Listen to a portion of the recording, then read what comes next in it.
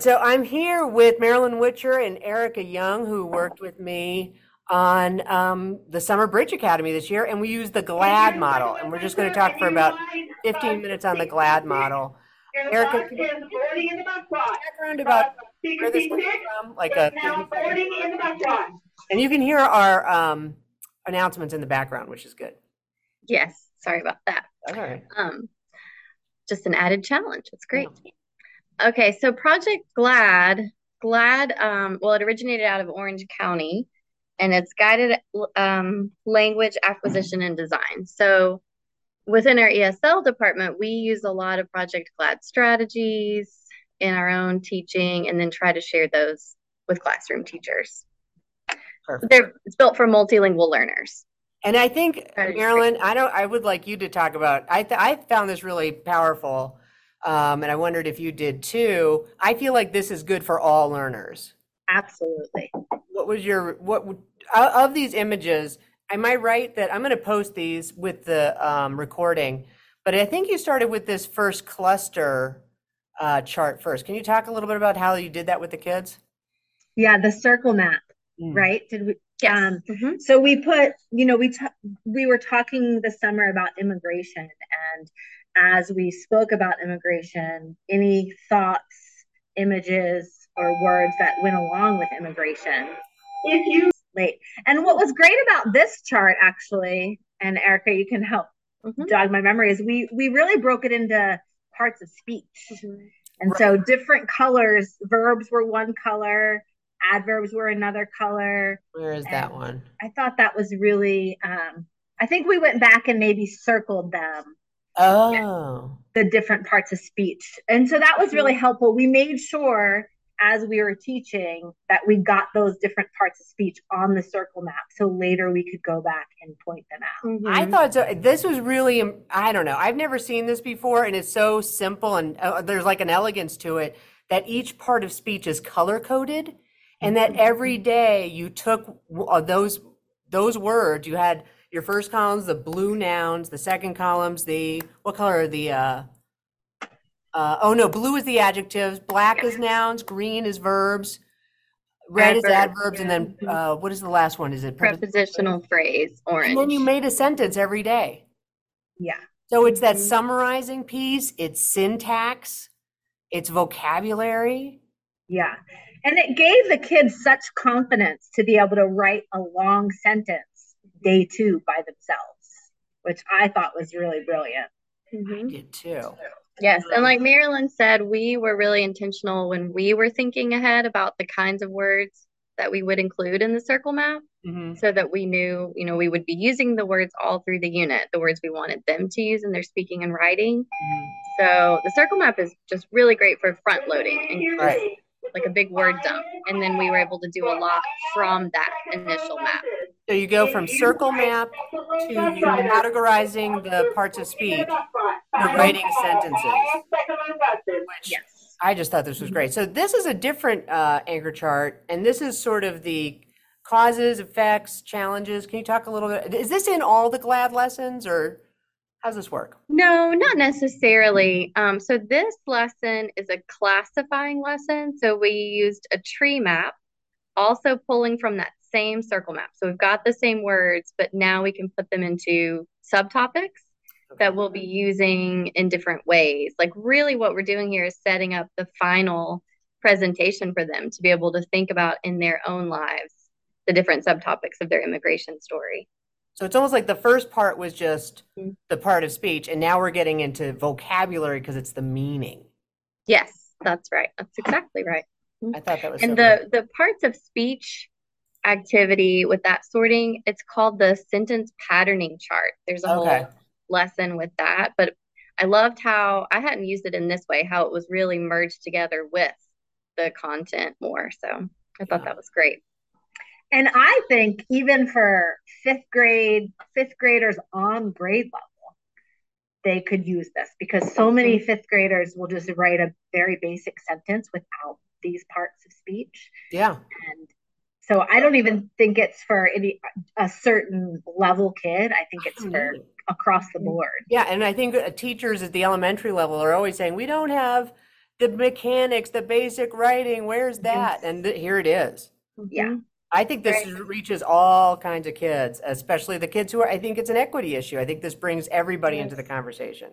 I agree, and it's so easy to modify. If you had somebody just come in brand new, they could pull from the same lesson, even write like noun, verb. I mean, starting with a really simple sentence. It's Yeah. something that I think is easy to modify. I feel like this could be a PD for beginning teachers that would take like half an hour Mm-hmm. and really be useful across content, writing across content. Yeah. Right. And then the last one I wanted to show was, oh no, I have two more.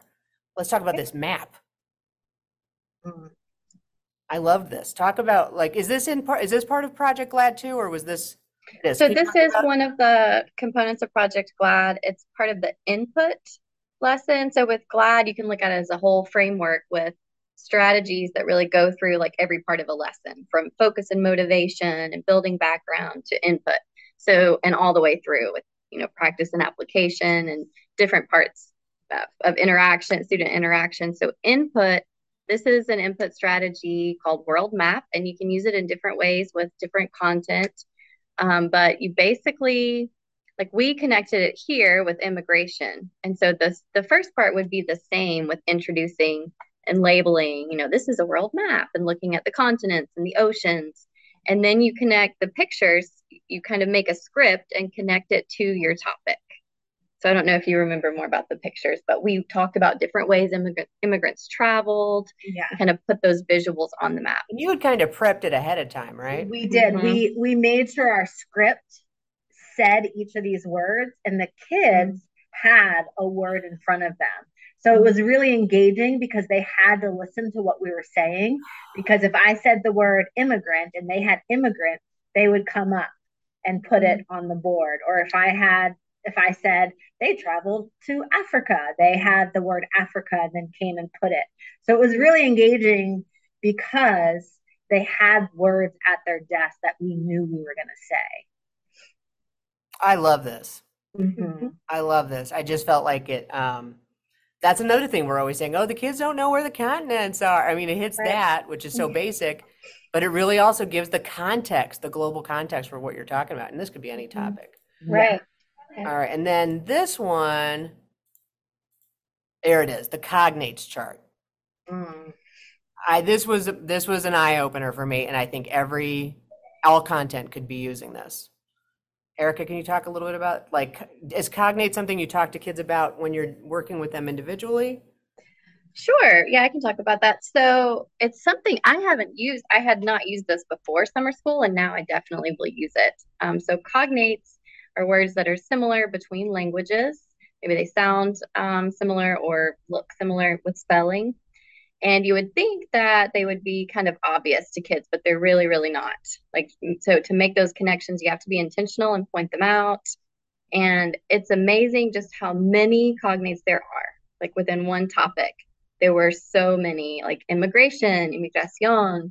I mean, so it was like there were so many that we couldn't write them all, right? We would say, oh, there's another cognate, there's another cognate. But it really just raises that awareness of the connections between different languages and continues to promote their first language literacy too and honor it. Yeah, and a light bulb kind of went off for them. You could see them be like, oh, yeah, same. Right.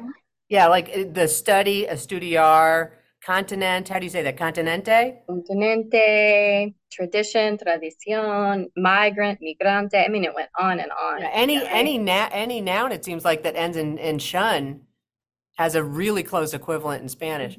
I loved this. So if I'm a teacher who didn't teach summer school with you all and learn this thing, is there a good resource for this? Is there PD? Is there a website? I looked for videos on YouTube and I really didn't see any. What would you recommend? I don't know, because I've been teaching a long time. That's right. You're ESL certified, aren't you? I am. Well, my master's has a concentration in teaching English just because of other languages. We got to get the word in. This lesson was just brilliantly put together. It was. In a way that can easily be modified for so many classrooms. Right.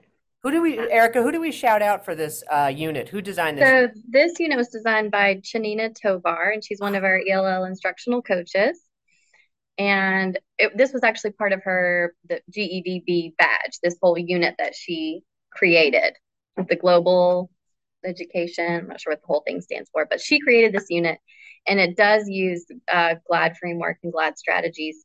So I have had GLAD training before, and it is very heavily involved if you do the whole thing. Okay. So I would say for parts of it and for strategies, really it could come through the ESL teachers, figuring out how to collaborate and how to share. And I'm not sure the best way, if it could be like highlighting, a strategy a month, maybe it's modeling. Maybe it's having a teacher come in and model for you. Mm-hmm. I mean, and anyone could start with that basic chart of nouns, adjectives.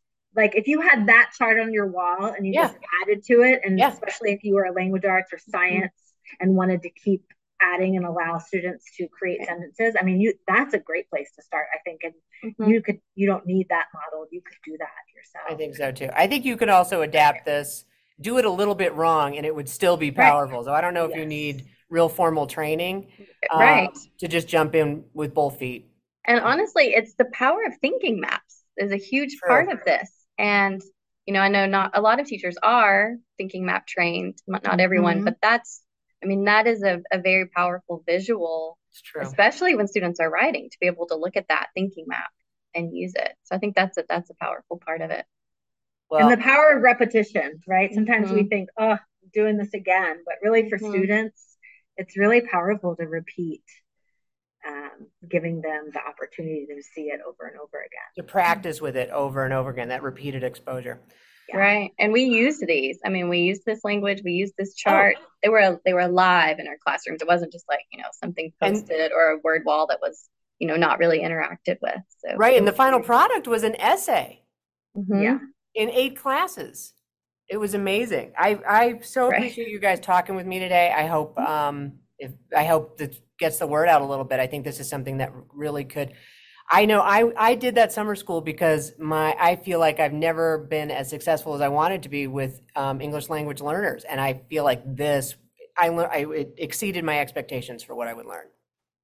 Yeah, I would agree. That's wonderful. Ladies. Thank you. Thank you. Bye.